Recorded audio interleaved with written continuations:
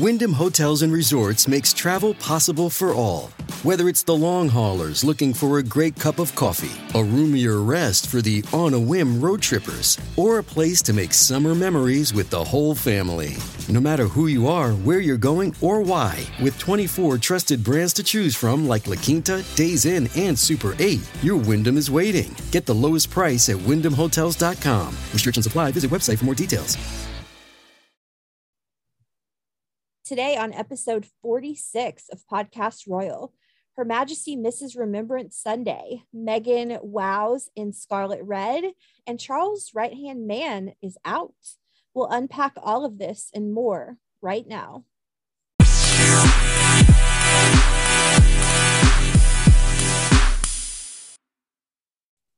Welcome back to episode 46 of Podcast Royal. It's another Tuesday, another recording session with my dear friend Jessica. How are you? Doing well. How are you? I'm good. I can't wait to tell you what I'm into this week. I actually got out of the house and had some excitement. Well, why don't you go first? Ooh, shaking it up. Okay. Well, I snuck up to Nashville for 2 days. I think by now listeners know that we're based in Birmingham, Alabama. So Nashville is a little under 3 hours north of us. And I saw Katie Couric on her book tour. So Katie Couric is the reason why I went into journalism. She was on the Today Show our whole childhood. And then when we were in college, she became the first female anchor of a nightly newscast. And before COVID, book tours had replaced concerts as my favorite live events. I don't know what that says about me at this stage in my life, but it's true.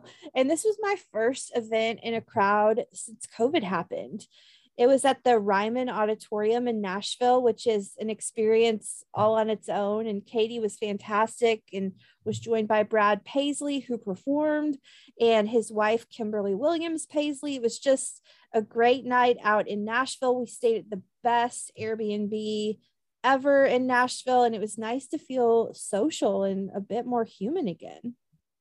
That sounds like so much fun. I saw some photos that you posted from the event, and it just looked like a really cool experience. I'm glad you got to do that. Yeah, me too. And pro tip if you are going to the Ryman. So I normally cannot afford to sit near any stage anywhere, but I could this time because the seat that I was sitting in was it. Now everybody's going to always do this, so I'm giving away my trade secrets, but I sat in row MC1.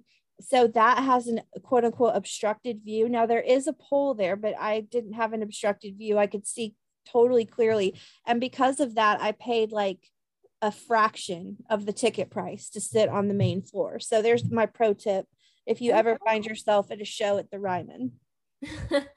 That is awesome. Yeah. Really, really glad you got to go experience that. I still have it on my to-do list to make it to Nashville. I've never been. Are you kidding?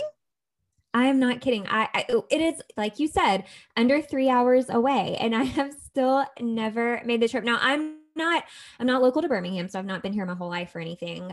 So Nashville used to be a farther trip for me anyway. Yeah. But in the time that I've been to Birmingham, I have not managed to make it up to Nashville yet. And, I love country music. So yeah, you do. There is no reason. Okay.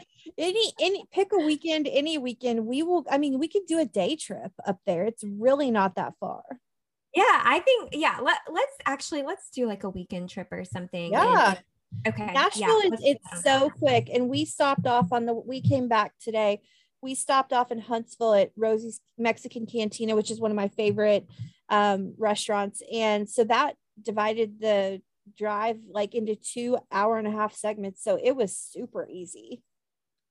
Okay. Well, that's on our 2022 list then. We'll do it. We can easily make that happen. So what I'm into this week is, and we were just before we started recording, laughing about all of the funny Christmas songs that come on the radio this time of year. But I'm into taking inspiration from one of our episodes last year where we talked about decorating for the holidays, like the royals.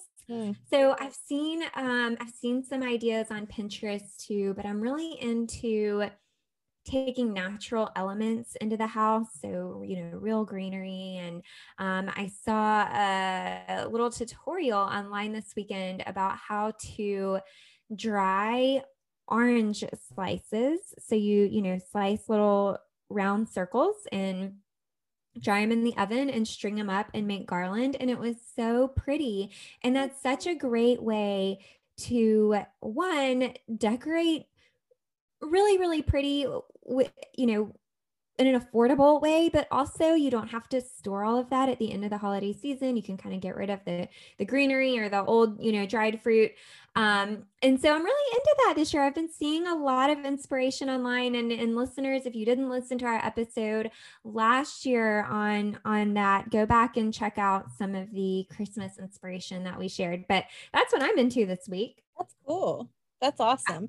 I have not started decorating yet, and I don't have a tree up yet, but it's going to come right after Thanksgiving. So yeah, I was going to say, I usually kickstart, I go into high gear on the holidays right after Thanksgiving, because I like Thanksgiving and I want to give Thanksgiving it's proper due, and so I like to give Thanksgiving its moment, which Thanksgiving is next week. That's crazy. And then it's full on Christmas season until basically the end of the year. So yeah. That's exciting. Well, we have, again, a packed royal rundown. I don't want the news to slow down because #job security, right? But I keep wondering when it's going to slow down, but it's not this week. So, okay, I am making the executive decision. We cannot kick today's show off with anything but the Salute for Freedom Gala in New York City last week. Meghan in that red Carolina Herrera was, in my eyes, everything.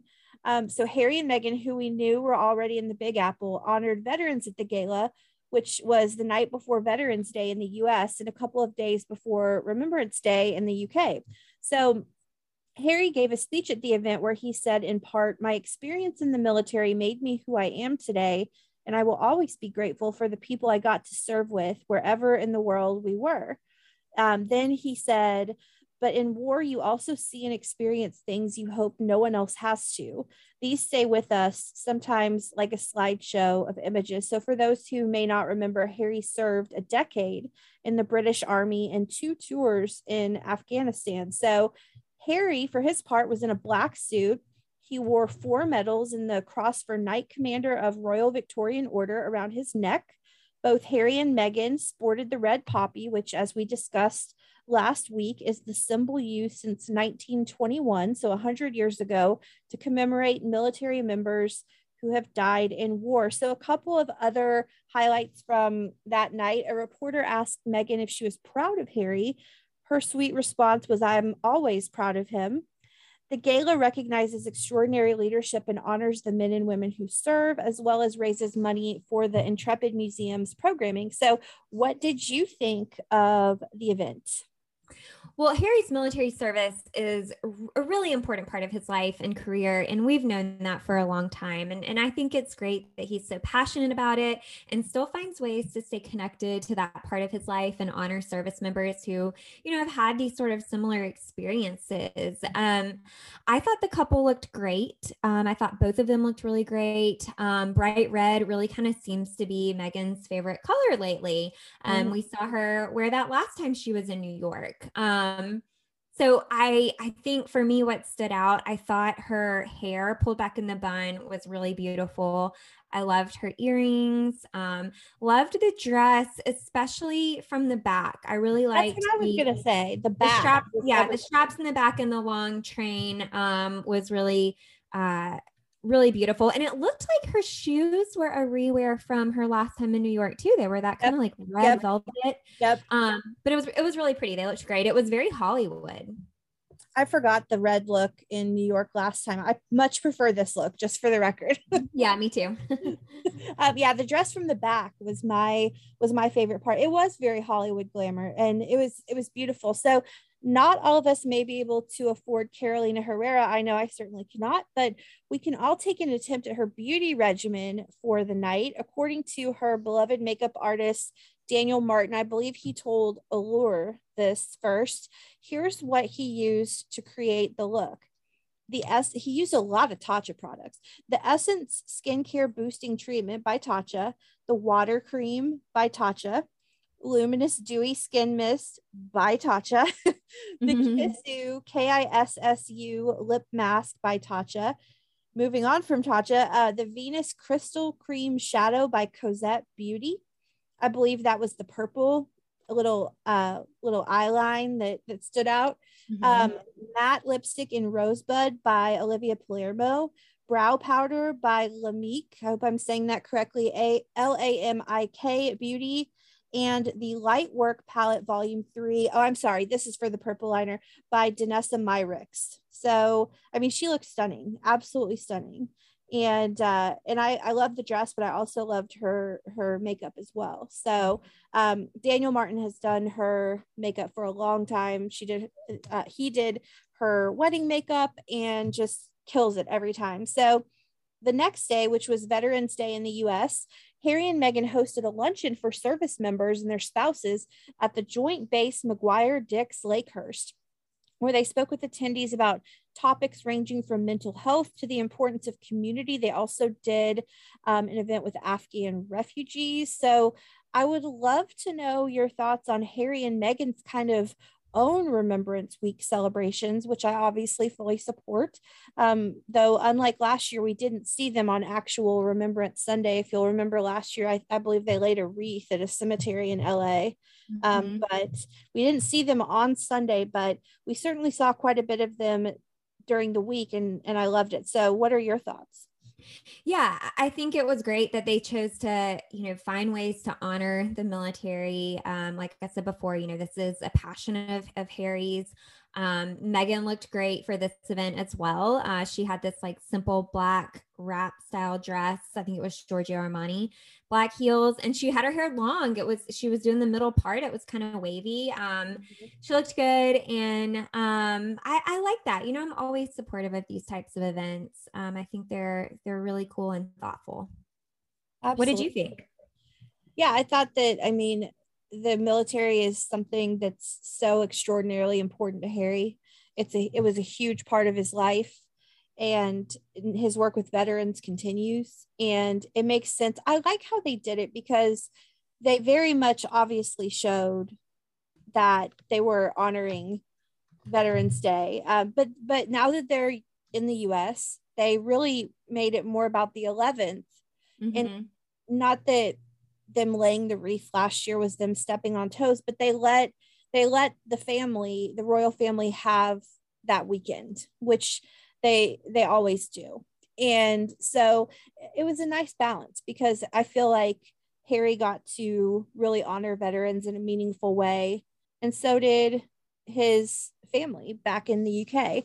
And so of course I enjoy any Meghan sighting I can get. I live for Meghan's fashion, and so seeing her 3 times in 3 days was a plethora of riches for me. But anytime I can see them is great, especially when they're honoring veterans. That's a cause that's important to both of us too. So yeah, it was great. I enjoyed it. I want more of them. I need 3 days of the week with Harry and Meghan every week.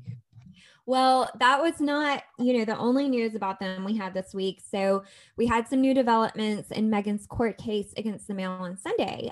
Listeners might remember, so she sued the Mail on Sunday in 2019 for publishing that letter that she wrote to her father. And she had said that she intended for the contents of the letter to be private and not shared with the public. So she actually won her case in February, but the Mail on Sunday appealed.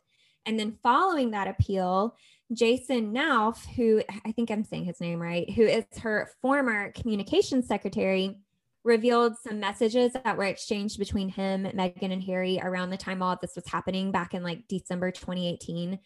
So you might remember, and the story there's like so many details. I'm going to try to like say this in a way that kind of all flows together for listeners. But you might remember when the book Finding Freedom came out, Her attorney stated that she didn't cooperate with the authors to provide them information. And you may remember, the book is really, it paints Harry and Meghan in a good light. So I think that's, another part of this as well. The messages that she and Harry exchanged with Jason kind of show a different side of the story, though. They did give written permission to Jason to share information with the authors of Finding Freedom. So the emails show that he advised them against collaborating with Omid Scobie and Carolyn Duran, the authors of the book. And he said, being able to say hand on heart that we did not facilitate access will be important. Harry chimed in and said, I totally agree that we have to be able to say that we didn't have anything to do with it. And then he also said, equally, you giving the right context and background to them would help get some truths out there. So Jason ended up sending Meghan a list of topics to cover with the authors that included her relationship with her father and siblings, details about the wedding tiara debacle. Listeners might remember that. And then in her messages, she talks about her letter to her father, Thomas Markle. So we're kind of coming full circle here back to this letter. She references the letter saying, in the letter, she calls him daddy. It's like 5 pages long. And she says, obviously, I've drafted the letter with the understanding that it could be leaked. So I've been meticulous with my word choice, but please do let me know if anything stands out to you as a liability. And she also says, given I've only ever called him daddy, it may make sense to open as such, despite him being less than paternal. And in the unfortunate event that it leaked, it would pull at the heartstrings. So Meghan has now apologized to the British court, saying, I did not have the benefit of seeing those emails, and I apologize to the court for the fact that I had not remembered these exchanges at the time. I had absolutely no wish or intention to mislead the Mail on Sunday or the court. In fact, had I been aware of these exchanges at the time of serving the re-amended reply, I would have been more than happy to refer to them, as I feel they strongly support my case. So long story short, she said that they didn't collaborate with the authors of Finding Freedom, but she had referenced this letter, which kind of goes back to that court case and her suing because it was supposed to be a private letter. I don't know. What do you think about this, Rachel? Do you have any thoughts about how this looks or how it's going to play out? Yeah, I haven't done my due diligence on this. I'll be honest with you. So I'm reticent to really speak to it, but as Meghan herself said at the Deal Book Summit last week, she already has won this case. So I'm not entirely sure, and maybe you can clear this up for me, what the Daily Mail is appealing. Well, that's a good question too, because I think there's so much to this. I probably need to dig in a little bit more myself. I just kind of come across this in the past few days. But it sounds to me like she's suing them because the letter was intended to be private. And I think they're essentially coming back and saying, got it. Yeah. She knew that it would potentially be leaked and wrote it with that understanding. So I think their point is, did it really intend to be private? And she's holding firm that, yeah, she didn't want it to be, published. So I think that's kind of where they're going back and forth on this.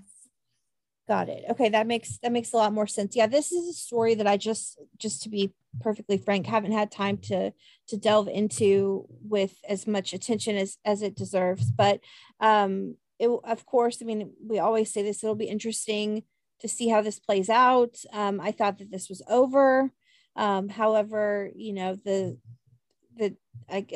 Daily Mail, it's not over. So we will see what happens. And I don't think that her texts or whatever they were with Jason make it seem like she hopes it will be leaked, but she's trying to cover her bases and say, okay, if it is leaked, that I don't know. I mean, I agree. I think it's a little bit, I think it does feel a little manipulative, and when she references how to address him in the letter. I do think that this could be damaging to some degree to her reputation, because I feel like you would probably remember giving written authorization to collaborate with authors writing that book. It was just a couple of years ago. But, at the same time, I think if we're looking at the details again, I don't know that necessarily changes the fact that she didn't want the letter to be leaked. I get where she's, to your point, understanding that it was a possibility doesn't necessarily mean that she's That's what she wanted to happen. So I think there's a lot of pieces there. And we can dig into this more and retouch on it next week. I think you and I have both had super busy weeks, and we kind of wanted to include it in here and talk about it a little bit, but we can touch on it again when more comes out. Yeah. And I saw another story, and I'm going to badly paraphrase this, so forgive me, where basically Meghan was saying that the royal family was really kind of all over Harry about Meghan's dad, and, was pestering him about, what are you going to do about Thomas Markle? What are you going to, and so, it's just all what it feels like to me? It feels voyeuristic, and I don't like the way that this feels. Like, I don't like being able to see messages that were intended to be private. Mm-hmm. It's the whole story just doesn't, it feels a little icky, and so we'll see what happens with the appeal, but it just kind of all just feels like sometimes private communication should remain private, Mm-hmm. Yeah. So we'll see what happens in the court of law. We got, look, one royal court case is far too many. Two is just, oh my gosh, let's get out of the courts, shall we? Yeah, for real. No, but seriously, it's going to be a long time before we can say that. So anything else on that? No, we'll see what comes out from this, and we'll touch on it again. Yeah, I am positive that this is not over. Just like I'm positive obviously the Andrew court case is not over. So, okay, last week, I think this is interesting. Last week, prior to the gala, Harry took part in Wired magazine's Rewired virtual summit in New York City, specifically its Internet Lie Machine panel discussion, a topic which he unfortunately knows all too well. He said misinformation is a global humanitarian crisis. He also specifically touched on the term Megxit, which of course became a part of the lexicon after he and Meghan's 2020 step back. He said the term Megxit was or is a misogynistic term that was created by a troll, amplified by world correspondents, and it grew and grew and grew onto mainstream media. But it began with a troll. He continued, I know the story all too well. I lost my mother to this self-manufactured rabidness. And obviously I'm determined not to lose the mother to my children to the same thing. The scale of misinformation now is terrifying. No one's safe from it. No one is protected from it. You can't hide from it. And we continue to see lives ruined, families destroyed in one single household. Okay, this is the most interesting part of that conversation to me. He also revealed in that conversation a bit of shocking information, saying that he warned Twitter CEO Jack Dorsey that his platform was allowing a coup to be staged one day before the January 6th invasion of the Capitol building here in the US. Harry said, Jack and I were emailing each other prior to January 6th, where I warned him that his platform was allowing a coup to be staged. That email was sent the day before that it happened, and I haven't heard from him since. So that's pretty crazy. That's wild. So what did you think when you heard this? I mean, I thought that was really odd too. Just, that he had that thought and then just emailed him, and it was all the day before. I don't know, something about that it's just kind of odd. It feels like we're missing details or something. Yeah, I feel like there's a part of that story that we don't know, the day before, and it's just, I don't know.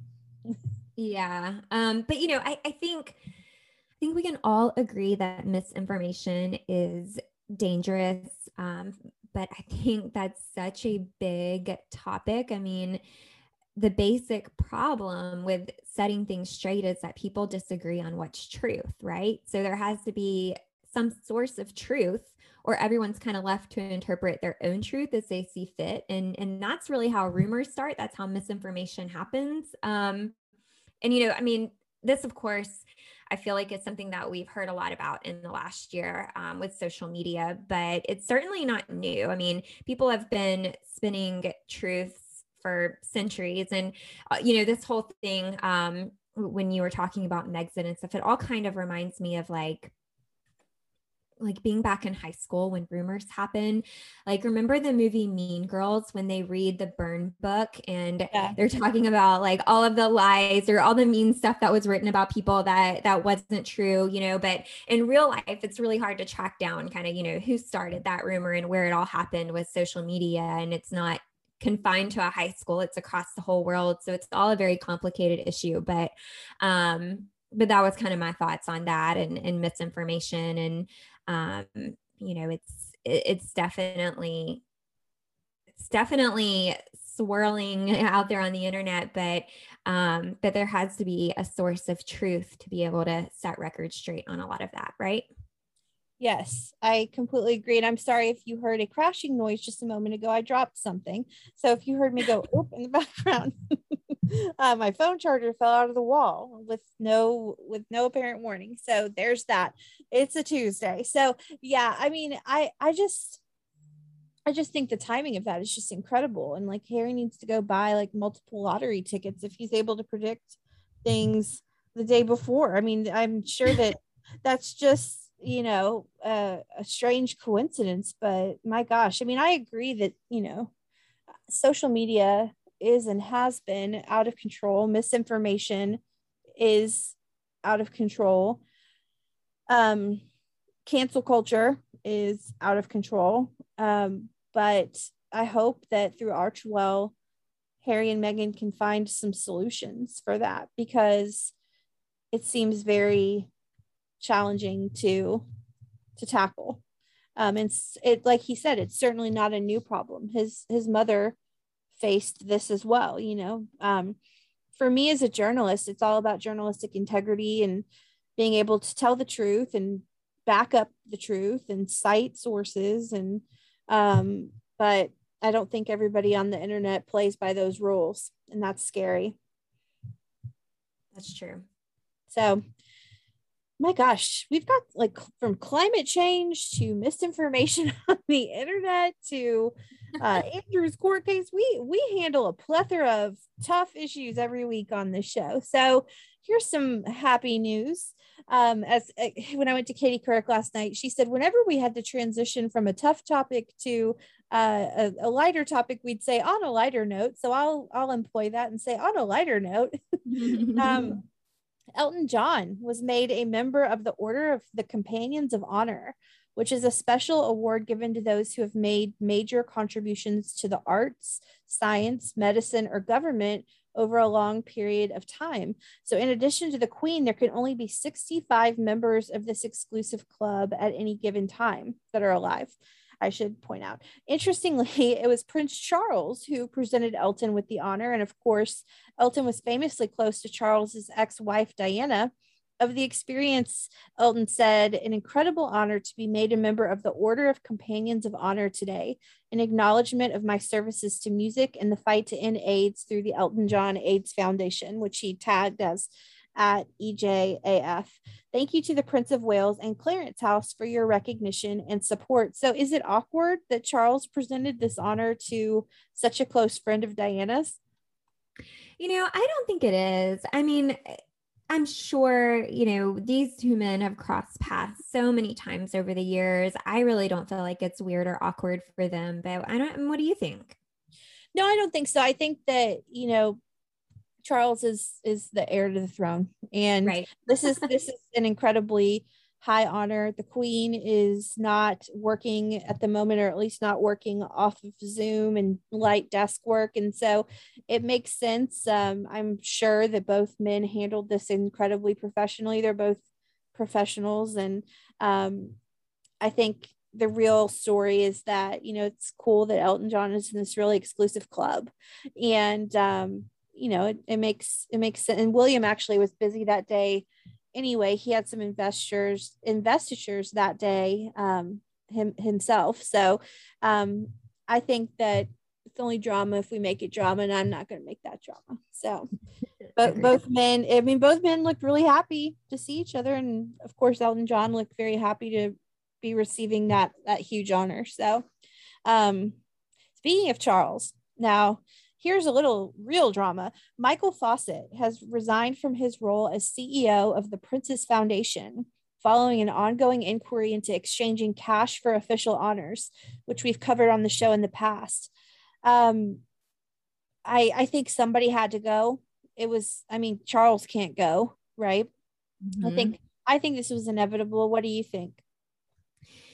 Yeah. I think in situations like this, bad PR leads to resignations, whether a person is guilty of speculations or not. And I'm not really speaking on this particular situation. I'm just saying in general, when you have this sort of thing go on, it usually always leads to resignation. So I think it had to happen. And I think especially the royal family, they've got to weed out any kind of potential unethical behavior. And they just can't have an openly corrupt monarchy and expect it to survive in modern times. And I'm saying this as I'm also aware that there are other members of the royal family who've been caught up in scandalous situations lately.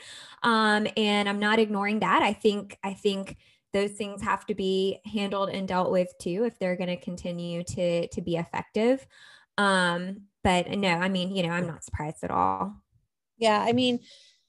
It's a loss for Charles because Michael Fawcett has been around for a long time, long time right-hand man of Charles. But I don't know if this means that there's actual proof in the pudding that there was an exchange of cash for honors, but obviously there's enough there to for him to leave. And so hopefully we just all too soon, even if it's 5 years from now, we'll have a new monarch, and that monarch will be Charles. And he already comes with baggage. There's no way to ignore that. And he needs to be as drama-free going into his reign as possible.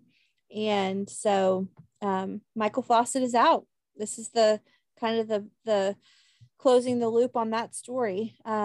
I hate to see it because I hope it's not true. But Kate had a reunion last week with two people she photographed as part of a project to highlight survivors of the Holocaust. Kate's photos are featured, I think this is really cool, among 50 other photos in the Generations Portraits of Holocaust Survivors exhibition at the Imperial War Museum. And we saw a lot of the family this weekend. I loved it. On Saturday, the Cambridges, along with Charles and Camilla, Edward and Sophie, and other members of the royal family were at Royal Albert Hall for the Festival of Remembrance, a yearly musical tribute to remember fallen soldiers. The Queen, as we knew beforehand, was not in attendance at the Festival of Remembrance, but unfortunately, we were hoping to see her at Remembrance Sunday, but we did not see her at Remembrance Sunday the next day. Her Majesty sprained her back sometime around November 11th, which was last Thursday, and was unexpectedly unable to make the Remembrance Sunday ceremony at the Cenotaph on Sunday, obviously. While we don't know how the Queen sustained this injury, it is apparently not related to the health issue that caused her doctors to advise her to rest for 2 weeks. They're two separate events.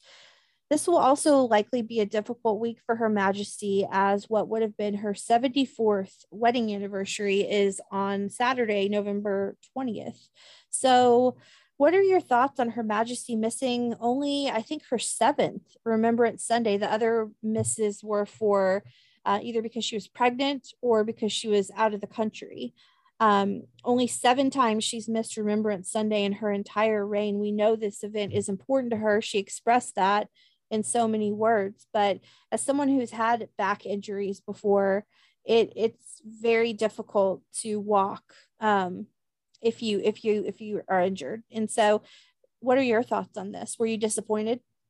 Oh, yeah, I was super disappointed she missed it, both for her and for all of us who wanted to see her there. I think we were all hopeful she would be able to make it, and we were looking forward to her reappearance. And this has just been a really difficult year for her. And we've said that before on the podcast. And I'll say it again. I hope she recovers quickly again, and can attend engagements as she feels ready. But this was one event that she had specifically said she intended to be there. We knew it was important. And so I do hate that she had to miss it. And she also missed an appearance in the Church of England's National Assembly today, which is Tuesday. She sent son Edward in her place. This is the first time she's missed this event in its 51-year history, but we knew she was going to miss this, but we did not know that she was going to miss Remembrance Sunday. So I hope she's okay. And, we've got, in a moment, I'm about to talk about some exciting things being planned in addition to what we've already reported on for the Platinum Jubilee. And so I hope that we see her a lot before then, but I hope she takes care of herself more than anything. And I know that that's what you wish as well. Yeah. So some exciting news from the Royal Collections. This just increases my want to go to the UK for the Platinum Jubilee next summer more than ever. So to honor the upcoming Platinum Jubilee, visitors can take part in 3 separate exhibitions across the royal palaces next summer, including getting a firsthand look at some of Her Majesty's outfits from her accession, her coronation, and her jubilees. Like, I seriously want to make this happen. I mean, I've said this once, I've said this a million times, but the accession exhibit will take place at Buckingham Palace from July 22nd to October 22nd, when a series of portraits taken by Dorothy Wilding will be displayed. Dorothy Wilding became the first female royal photographer in 1937. And these shots are, I mean, I've only seen them, just on the internet, but I'm sure in person they're even more striking. But these shots of the Queen are beautiful. The second exhibition will be at Windsor Castle from July 7th to September 26th, and will feature the Queen's coronation dress and the robe of estate up close. I really want to go to that one. That is probably the one that I'd pick if I could only choose one of these 3. And finally, the third show at Holyrood House in Edinburgh from July to September will feature a display of outfits worn by the Queen at her jubilees of years past. So her silver, her golden, and her diamond jubilee outfits. And additionally, at Holyrood House, there is a new exhibition, Masterpieces from Buckingham Palace. And at Buckingham Palace, visitors can take in the exhibit Japan, Courts and Culture, and take part in the Royal Muse again. The Royal Muse, the horses, it's been shut down since 2020 because of COVID. So 2022 is going to be such an exciting year. No better time for us and everyone else to get over to the UK. So do any of these exhibits sound appealing to you? Oh my gosh, so many of them sound great. And you called it exactly what I was thinking. The first one that really stuck out to me was the exhibition at Windsor Castle with the coronation dress. I would love to see that. And I think it would be really fun to see the Royal Muse too. That would be a really cool one. Yeah, those are open. It's open again for the first time in nearly 2 years. And so, but the one at Windsor, I mean, I would love to go to all of them, but the one at Windsor would be spectacular. How cool. Like, and by the way, Norman Hartnell, who designed her wedding dress, also designed her coronation outfit as well. So Camilla, who we saw over the weekend at Remembrance events, took to writing to highlight domestic violence again, writing that 2 women are killed. This is a horrible statistic. 2 women are killed every week by a current or former partner in England and Wales, she wrote in WI Life, which is sent to members of the Women's Institute. This tragic statistic has not altered in several decades. Thousands of lives have been lost, she wrote. So I am thankful to Camilla for continuing to raise awareness. We spoke about this a couple of weeks ago when she spoke about the same topic at an event. So this is exciting.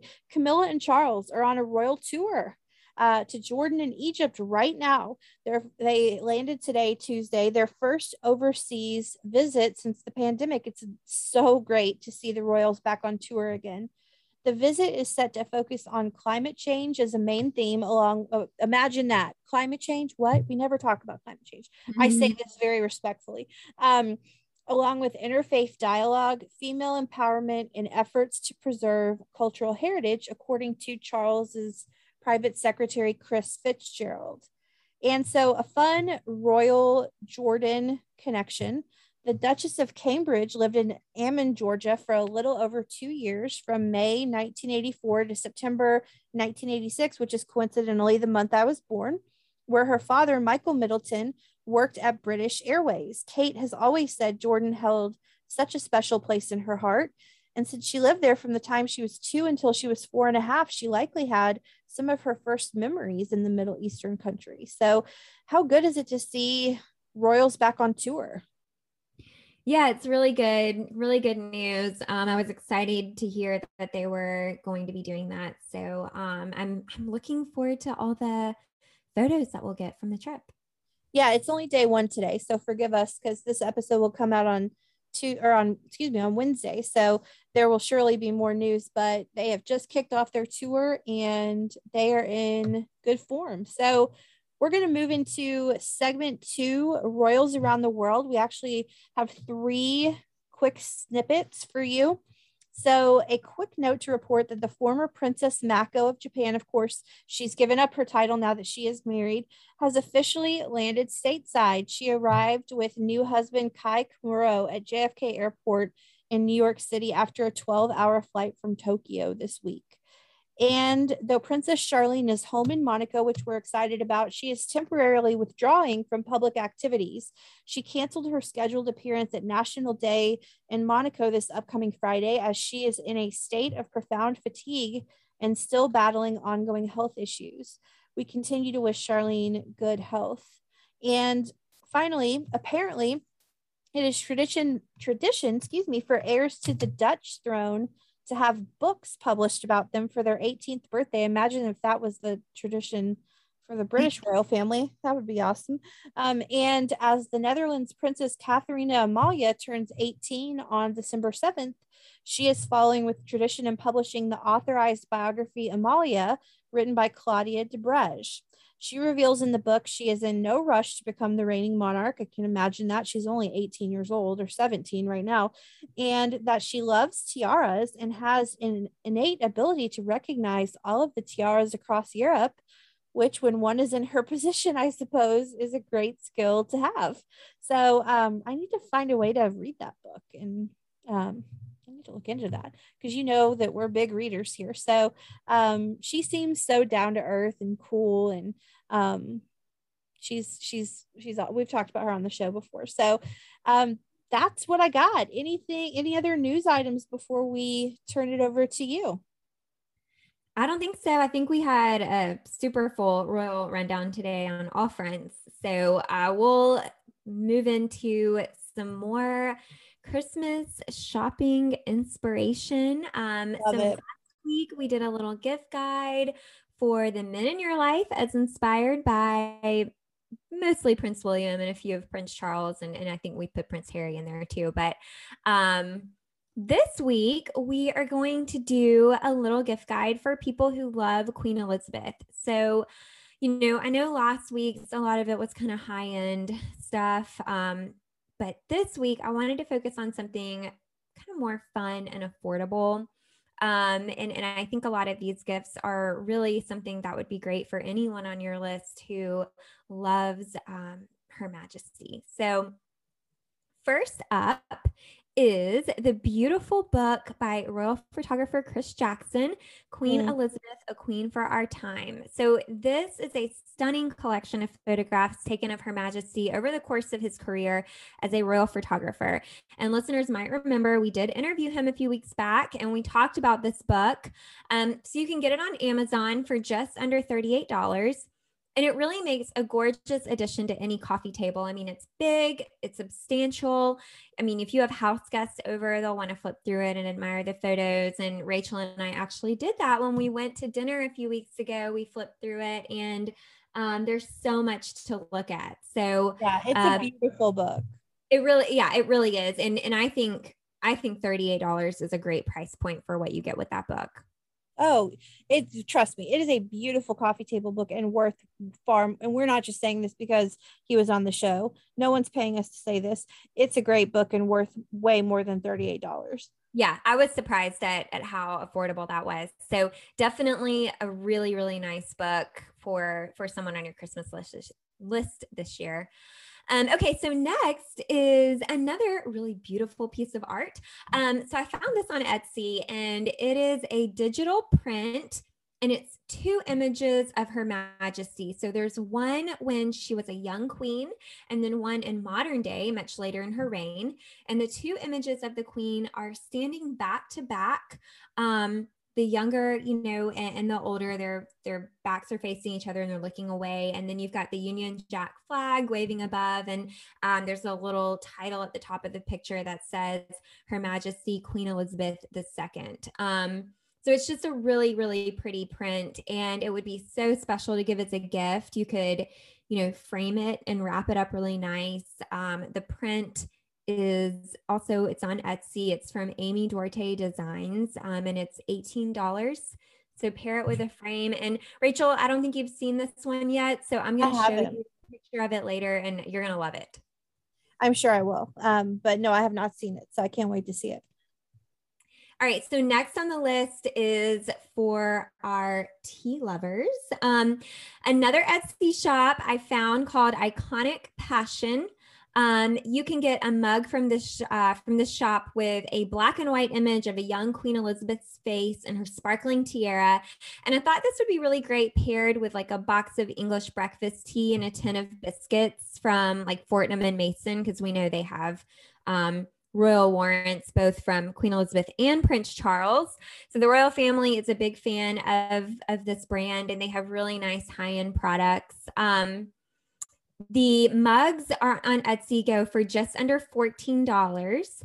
And you can go fancy with the tea, or if you don't want to order from Fortnum and Mason, you could do something like Twinings. I actually think they've had a royal warrant since like 1837 or something. Like they were one of the first teas to get a warrant from the royal family, and you can find Twinings just about anywhere. So I thought that would be a fun little, you could even make like a little basket out of it.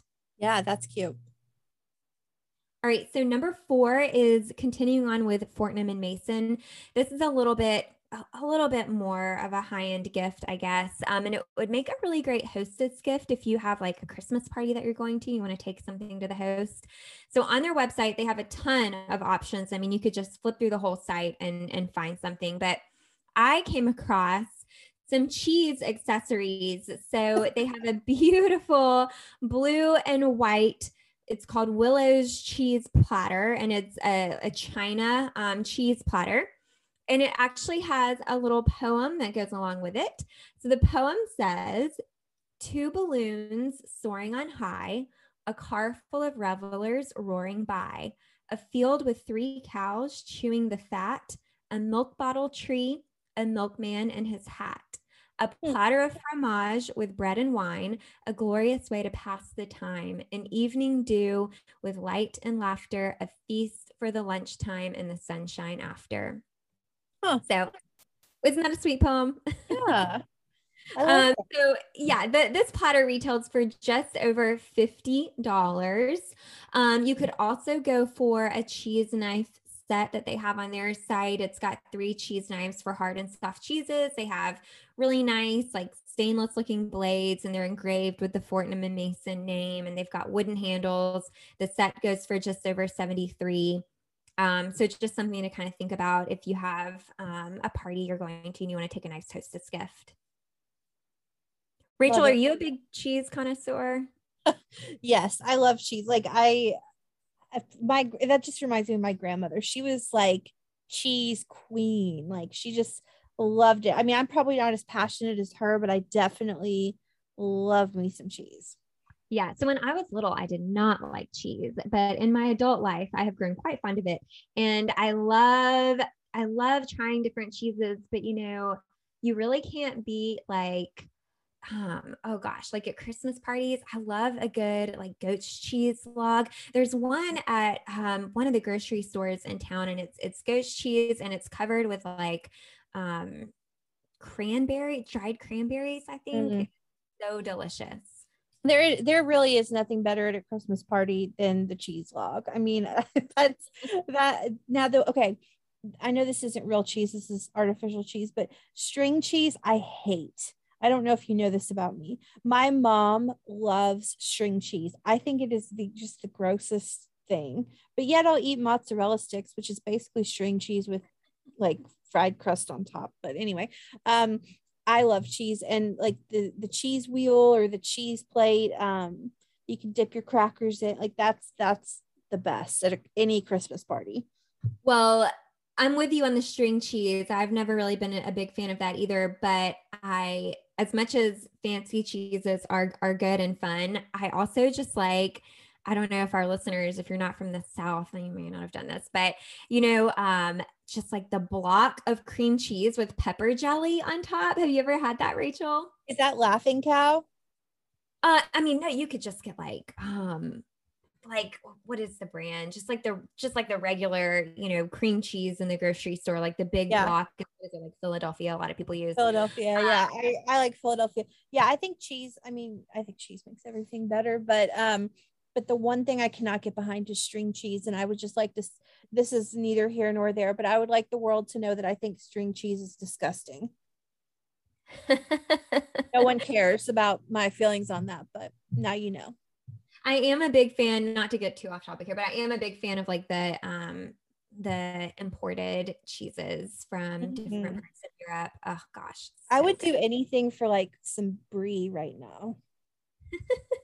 Okay. I'm also hungry and tired and all of the things. So yeah, that sounds amazing. So we'll wrap up this list with one more item. And this is for our fashion lovers or maybe our artsy people. If you have a friend that you want to get her something just kind of inspired by Queen Elizabeth, grab a bottle of Essie nail polish and ballet slippers. Yes. So nice set of colored pencils or markers and pair them with the cutest Queen Elizabeth coloring book pages that I found on Etsy. Okay. These are cute, Rachel. And it would be so much fun to do this in your free time. So if listeners, if you're into adult coloring books or if you know anyone who is, there's an Etsy shop that has these digital downloads and you could go and do the download, get it printed at like an office supply store or a printing shop on really nice quality paper. So the shop is KF Illustration on Etsy. They sell the digital download. It's $5. And I think you get like 4 or 5 coloring pages per download. But they're all, you can get them like, you can get one and it's all Queen Elizabeth with different dresses on, or you can do like a mixed set. And there's one of Queen Elizabeth, Princess Charlotte, Kate, Meghan, and I think even Eugenie is in there too. But the whole shop is good. There's other options like mugs and notebooks if coloring pages aren't your thing. But I really love the idea of wrapping up some coloring book pages with some fun markers and a little bottle of nail polish. So that's really cute. Yeah. So that wraps up our list. Just 5 quick little items at various price points for different people on your list. And I hope it at least jogged some creative thoughts for our listeners. I like it. Well, anything else for the good of the order? I don't think so. I think that wraps it up for us. Well, that is episode 46. So a little housekeeping note, listeners, we are taking next week off for the U.S. Thanksgiving holiday. So we'll be back on December 1st. How is it already December is what I want to know. With a new episode, we actually have 3 big interviews before the end of the year. So we're going to go out of 2021 with a bang. So happy Thanksgiving to our U.S. listeners. We are so thankful for all of you, our listeners. So We'll skip next week and be back December 1st. So don't forget to follow us on Instagram at Podcast Royal. Didn't post a doggone thing this week. Maybe that'll change with the Thanksgiving holiday. Email us at hellopodcastroyal@gmail.com. Follow, rate, and review our show if you have Apple Podcasts. And we appreciate you, listeners. We are thankful all the time for you, but especially in the season of thanks. We thank you for being on this journey with us, and thanks for being here for episode 46. Bye. Bye.